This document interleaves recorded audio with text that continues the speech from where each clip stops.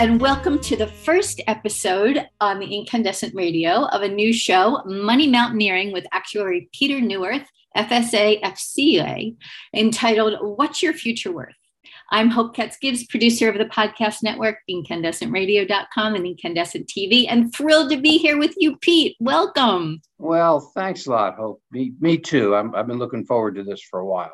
Yeah, so I'm so thrilled we're going to have this new show for you. We had the honor of creating peterneuwirth.com, the new version of your website. So hold up your books. Tell people who you are. Well, I'm Pete Neuwirth, and I'm an actuary, which some people know what that is and others don't. But I think it's an important thing for everybody to know about because the actuarial perspective is pretty important and can be very, very useful as you kind of make your way through life. Yeah, absolutely. So what actually is an actuary? Well, there's lots of different definitions. The one I like is an actuary is that person who determines what the current financial implications are of future contingent events. Basically, it's someone who factors in time, risk, and money into the decisions and the evaluation of what you're looking at, helps you make better choices. Yeah, I think a lot of people are still confused, even when you explain it, which is why you wrote your book. So tell us about that. Hold it up. Tell us about that first book. What's Your Future Worth? Tell us the backstory of that. And people have been asking you forever, what's an actuary? And so you wrote this book to explain it. I get right. That. I wrote my book for the same reason. So tell us more. Well, I was a corporate consultant. I was a pension consultant for 40 years. And towards the end of that career as an actuary, helping big companies evaluate their pensions, make better choices as to how to design and finance and administer their retirement plans, I started to just think about how the actuarial perspective and the work I've done for 40 years has helped me make better decisions, financial and otherwise, and thought, well, this is something that everybody can use. And so I started writing down my thoughts, and pretty soon after a few years, actually a couple of years of just writing every morning, I realized I had a book. And fortunately enough, Barrett Kohler thought it was worth publishing. And in 2014, I guess, they published What's Your Future Worth? And it's about how the actuarial perspective can help you make better life decisions, whether it's, should I buy that new car? Should I save more, put more money into my 401k? Should I stop working for a while and go back to school? When should I retire? How much should I be putting aside? And, should I buy a house? What should I do with the house? Should I refinance that house to maybe do some other things with it? So, yeah, it's all the big life questions, right? And you help people figure it out with data. So let's talk a little bit about your career. You graduated from Harvard in 1979 with a degree in math and linguistics. And then you went to work at Connecticut General Life Insurance, which is now Cigna. And then for like 4 decades, you have been an actuary and have done really remarkable work. So tell us, as a little boy, did you want to grow up to be an actuary? And what was the path that led you to where we are right now today? Well, as a kid, I was always fascinated by the future. And I used to read science fiction all the time. And my most favorite book was the Foundation trilogy. And in there were these people called psychohistorians who would predict the future and then try to steer human events to make a better future for everyone. And so that's what I wanted to be when I grew up, as a psychohistorian, somebody who could predict the future and plan for the future. Well, I learned pretty early on that you can't predict the future. And then I went to college, and I didn't know exactly what I wanted to be when I grew up. But as I came to the end of my college career, I was starting to look around for various jobs, and there was a job that would pay me to take math tests, and I was really good at math and really good at taking math tests, and I thought, well, this has got to be a great job for me, and it was, and it happened to be just exactly what I don't know, felt I was born to do, and that's what I've been doing for 45 years or so. That's so cool. Someone who loves to take math tests. But you come by this naturally. Your dad is a pretty famous mathematician. Tell us a little bit about that. Yeah, well, he would recoil at the notion of being of anybody calling him famous, but he's a really, really good mathematician, and he's a knot theorist and a topologist, and at Princeton, he was at Princeton University, and what he did was he helped the government break secret codes. I mean, he was essentially the head of the research and development arm of the code breaking facility for the government, and consequently, he always was not just using math, but trying to separate the signal from the noise. And so I think that's what I picked up from him, not just a way of looking at the world mathematically, but also a desire to sort through the data and figure out what's really going on. And so he's, that legacy has served me well. That's amazing. But a minute ago, you said you can't really predict the future. Now, if you don't mind, let's talk a little bit about some stuff that has happened in your life that you couldn't have predicted, like the fires in California. Yes.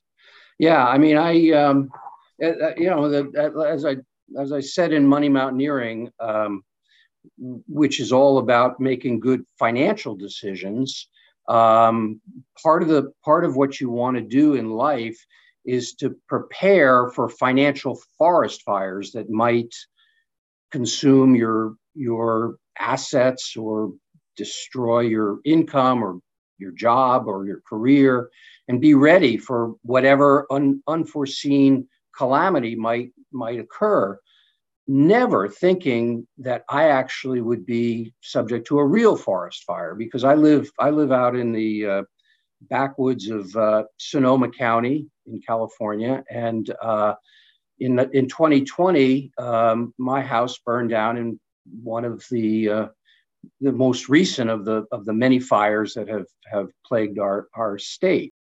That taught me a lot. I mean, it taught me an awful lot about what's really important and what's not important when it comes to your possessions, your assets, your things, and how things are not just of monetary value. Of course, everybody knows that some things have sentimental value, but it's a mix. I mean, there's a real complicated way that everybody values what's important to them. And I learned a lot about what's important to me in terms of the material in my life. But I also learned that relationships and the connections you make to others are vital for your well-being. So I've got a different attitude on money and on the value of the things in my life now. So I guess that's sort of the biggest thing that I've picked up from the fires. But I've written it pretty extensively about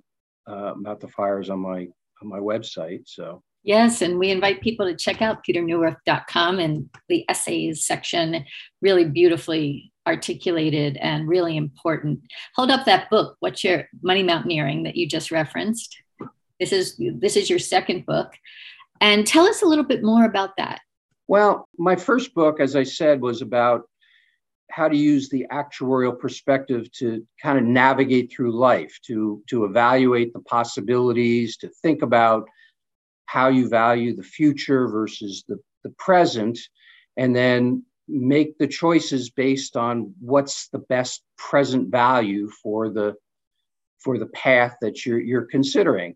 And that book did fine, and I got a chance to talk to a lot of groups about and share my perspective. But the questions that kept coming up again and again and again is, how do I make better decisions with respect to my money? How much should I be saving for my 401k? When should I retire? Should I take a lump sum? Should I take an annuity? What should I be doing in terms of my job? Should I be changing, should I be taking this higher paying job, or should I stick where I am and earn a longer pension? And so I decided that I would write another book, and this book I would focus just on money, because money is just such a complicated, confusing, and befuddling subject to so many people. And I realized that that's really what was on most of the people that were at least I was talking to. And so that's why I wrote Money Mountaineering, which is basically looking at the world of money as a wilderness that you've got to make your way through. I mean, it's incredibly complicated. Nobody really understands all the different products and services that are out there, and the relationships of one market to another market, and stocks and ETFs and options and so on and so forth. It's just too complicated for people, and you just don't know how it's going to change. So you could invest in something and you just don't know what the markets are going to do. You don't know how the economy is going to change. You don't know how your life is going to change and your relationship to money. So in addition to that, you've got all kinds of people giving you advice and trying to tell you what to do with your money. And some of them know what they're doing. A lot of them don't. Not all of them have your best interests at heart. So it's not just complex, not just uncertain, and not just, it's noisy. There's lots of people trying to tell you what to do. And on top of all that, we're just not programmed to do that. We haven't evolved to choose between fixed and variable rate mortgages, between ETFs and index funds, or all of the other kinds of financial decisions one has to make to actually survive in the world of money. And so that's why I set out to write this second book, which is really almost a trail map and a guide to how to navigate through that wilderness. Yes, and I love that book. You have 6 principles outlined on your website, also in the essays section. And I find that really helpful because it's a guide as you read the book. So hold those books up again.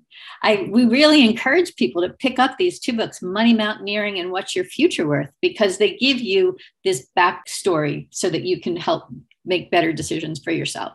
So I love all that. Let's talk next about what you're working on now. Okay, well, what I'm working on now is what's called the decumulation problem. Over the last 10, 15, 20 years, actually, you've seen the world of money change in the sense that it used to be that when you worked for a company, you would get a pension. They used to talk about the 3-legged stool: Social Security, the company provided pension, and your own savings as the bedrock of financial security and retirement. Well, that's just not the way it is anymore. Right now, there are no defined benefit plans, very few defined benefit plans. Social Security may be there, but people are pretty much on their own to live for the rest of their life on whatever they've accumulated at the time they decided to stop working. And that's called the decumulation problem. How do you take a sum of money or a bunch of assets and use those assets, decumulate them in a way that you can live sustainably for the rest of your life? And that is a problem that really hasn't been adequately addressed in the past. I mean, banks, insurance companies, investment firms, advisors of all sorts, financial planners have all focused on how do you accumulate enough money to retire with. But very, very few of them focus on what is the best way to make that money last for as long as you live. And so that's what I've been focused on for the last at least couple of years. And I collaborate with Barry Sachs and some other really brilliant researchers in trying to address that problem. And the reason it's such a gnarly problem is that there are some risks in decumulation that don't exist while you're saving for your retirement. For one thing, you don't know how long you're going to live. So longevity risk is a big problem. You might have enough to last 20 years or 30 years, but what if you live 35 years? What are you going to do?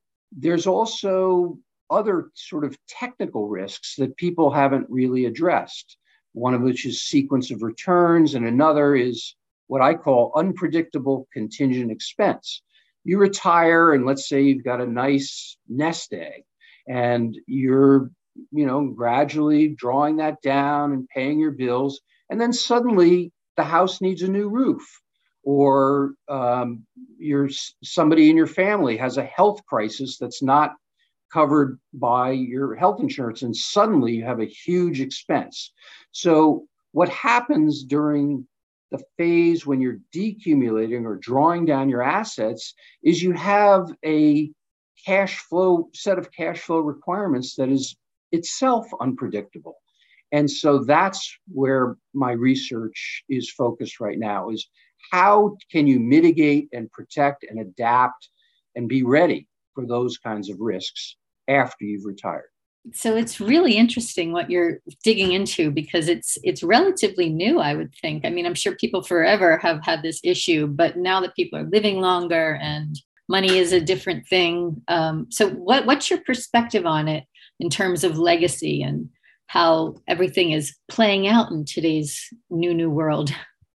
Well, I mean, the first important message is that you got to take care of it yourself. I mean, you're not going to be able to rely on institutions or other entities to take care of you as perhaps in the past you have. So there needs to be a real kind of self-empowerment, an attitude of self-reliance that comes from. And what I think it's really important is to look at what you've got, look at what you need, and look at what you want.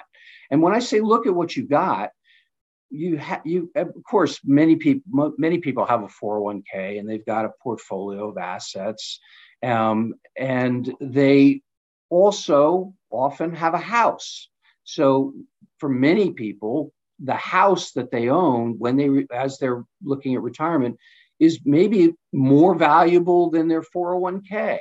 So using your house, the equity in your house, using your 401k or your savings, supplementing it by things like Social Security and other insurance that you might have, is what you got to do. You got to sort of cobble together a strategy that can effectively pay for what you need. And one of the most important assets people don't think of, and that's why I kind of ask people to think a little bit broadly, is the value of future earnings. So you could work part-time, you could find other ways to generate, because what retirement is fundamentally a cash flow matching problem, matching the cash that your assets can generate or you can generate with what you need and the cash requirements that you're going to have in the future, and what and how those cash needs might change. And so that's really what I'm working on. And Money Mountaineering will get you started, but I'm working with other Barry Sachs and others to refine that formula a little bit. Yeah. So I want you to tell the audience a little bit about Barry, because he'll be a guest on your show in an upcoming episode. And also talk a little bit about this concept of what reverse mortgages is, because that's also important in your research. Sure. So I met Barry about 25 years ago. Barry is he was a physicist. Quantum mechanics was his area field of study, and he was on the way to becoming a tenured professor at Berkeley, and decided that he wanted to change careers and became a tax lawyer and an ERISA attorney, and simply because he was more interested in that, and maybe it was more helpful to the world, I guess. But for whatever reason, Barry and I ended up working on the same client. I was an actuary for the same client that he was the attorney for, and when we met, it was pretty obvious to me that Barry was a brilliant and very, very creative guy who had plenty of ideas that ranged far beyond what we were working on. And one of those ideas was how to use a reverse mortgage to supplement your income in retirement, to essentially begin to chip away at that decumulation problem, where recognizing that for most people, what they've accumulated in their 401k is not enough to live on for the rest of their lives. But if you supplement that with what you have accumulated in your house, you can. And so Barry, I guess it was a little more than 10 years ago, wrote just an absolutely groundbreaking paper identifying a strategy where you could take out a reverse mortgage on your house, which is a very underappreciated, little understood type of loan, and use that loan to supplement your 401k in a very algorithmic way that can be proven to allow you to live at a higher standard of living and still not exhaust all your assets. And so when I read that paper, I got very excited, and I talked with Barry, and then we started to refine it. And I had some ideas as to how we could extend his idea, and then we wrote another paper about 3 or 4 years ago about how to extend the use of that, what we call the coordinated strategy, to use a reverse mortgage and your 401k to live on comfortably for the rest of your life. And a reverse mortgage is, as I say, it's basically like a credit line that you would take out on your home, except it differs in two very, very important respects. First of all, three maybe. First of all, you don't have to pay back the loan. The interest doesn't. You don't have to pay it. It just accrues and adds to the loan balance, and doesn't come due until and unless you sell the house, or at least you move out of the house.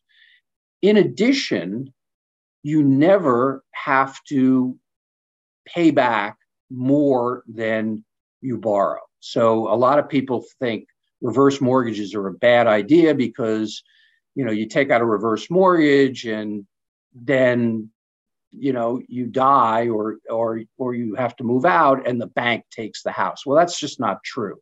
The government guarantees that you will never have to pay back more than the house is worth.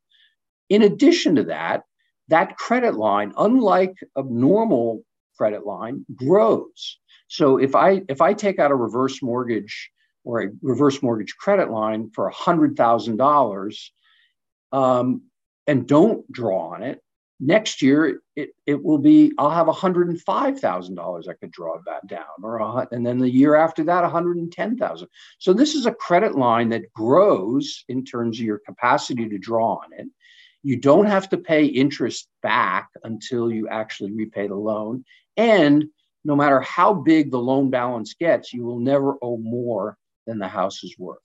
And that's a kind of loan that is very different than the kind of loans that people generally get, whether they're traditional mortgages or credit card debt or just lines of credit that they draw on. It's so fascinating. And when I heard reverse mortgage for years. It was always like, oh, it's a bad idea. But y'all are explaining it in a way where it's really fascinating. And that is just one of the topics you're going to be talking about on this new podcast and video show through Incandescent. And I'm so excited to have you on as one of our hosts and this series with this amazing information. So before we let you go, tell the audience just what you're working on right now and what you're super excited about. Well, as I say, what I'm excited about is to make more progress on the decumulation problem. And one of the big problems with the way, financial advisors and investment, everybody, theoreticians even, and people who've written papers in the past have addressed the decumulation problem, is they've assumed a sort of constant budgeting. And that's not the way it works. As I said before, you might end up having to, have to pay for a new roof in the middle. And that sort of risk has never really been modeled in a theoretical way. In addition, I don't think the longevity risk has been modeled as well as it could have been, because longevity risk is a funny kind of risk. When we think about how long we're going to live, we might say, oh yeah, my parents lived into their mid 80s, so I can assume that's about where I'm going to live. And maybe that's true. Maybe you're going to die sooner, but so then you retire at 65, let's say, and you're still thinking, well, I've got about 25 years to go. And then you get to 75 and you're still healthy. And you think, wow, maybe I'm going to live to 90, 95. Do I have enough money? So longevity risk is a risk that actuaries and others have looked at for many, many years. But what I don't think they've really focused in is how that risk gets more acute as you get older. So the older you get while you're healthier, the more acute that risk is. And that's a lot of what Barry and I are now looking at, is the nature of these unique risks in decumulation. Certainly sounds like what you thought of doing as a little boy is what you're doing now. Yes. It's very exciting. And it's thrilling to have this thoughtful research-based information that we're sharing with the public on YouTube and through all of our channels. So you will be on Spotify, iHeartRadio, and iTunes, in addition to Incandescent and PeterNeuwirth.com. So thank you, Pete, for being part of our family. It's really wonderful to have you and your big brain part of what we're doing. Well, and thank you, Hope, because I really appreciate all of the way that you've helped me get my ideas out, because they're not easy and they're not simple, but they're important, and I think they will help people live and thrive before, up to, and during retirement, and perhaps be able to leave a legacy to those that they leave behind. That's beautiful. And I'm certain that everyone would love to have that in their lives. So you're going to teach us how. Okay. So to our audience, thank you so much. I'm Hope Katz-Gibbs, founder of the Incandescent Radio Network and Incandescent TV, here with Peter Neuwirth, the first episode of his show, What's Your Future Worth? Money Mountaineering. So go get those books, check it out, and we will see you very soon on Pete's new show. Thanks again. Have a great day.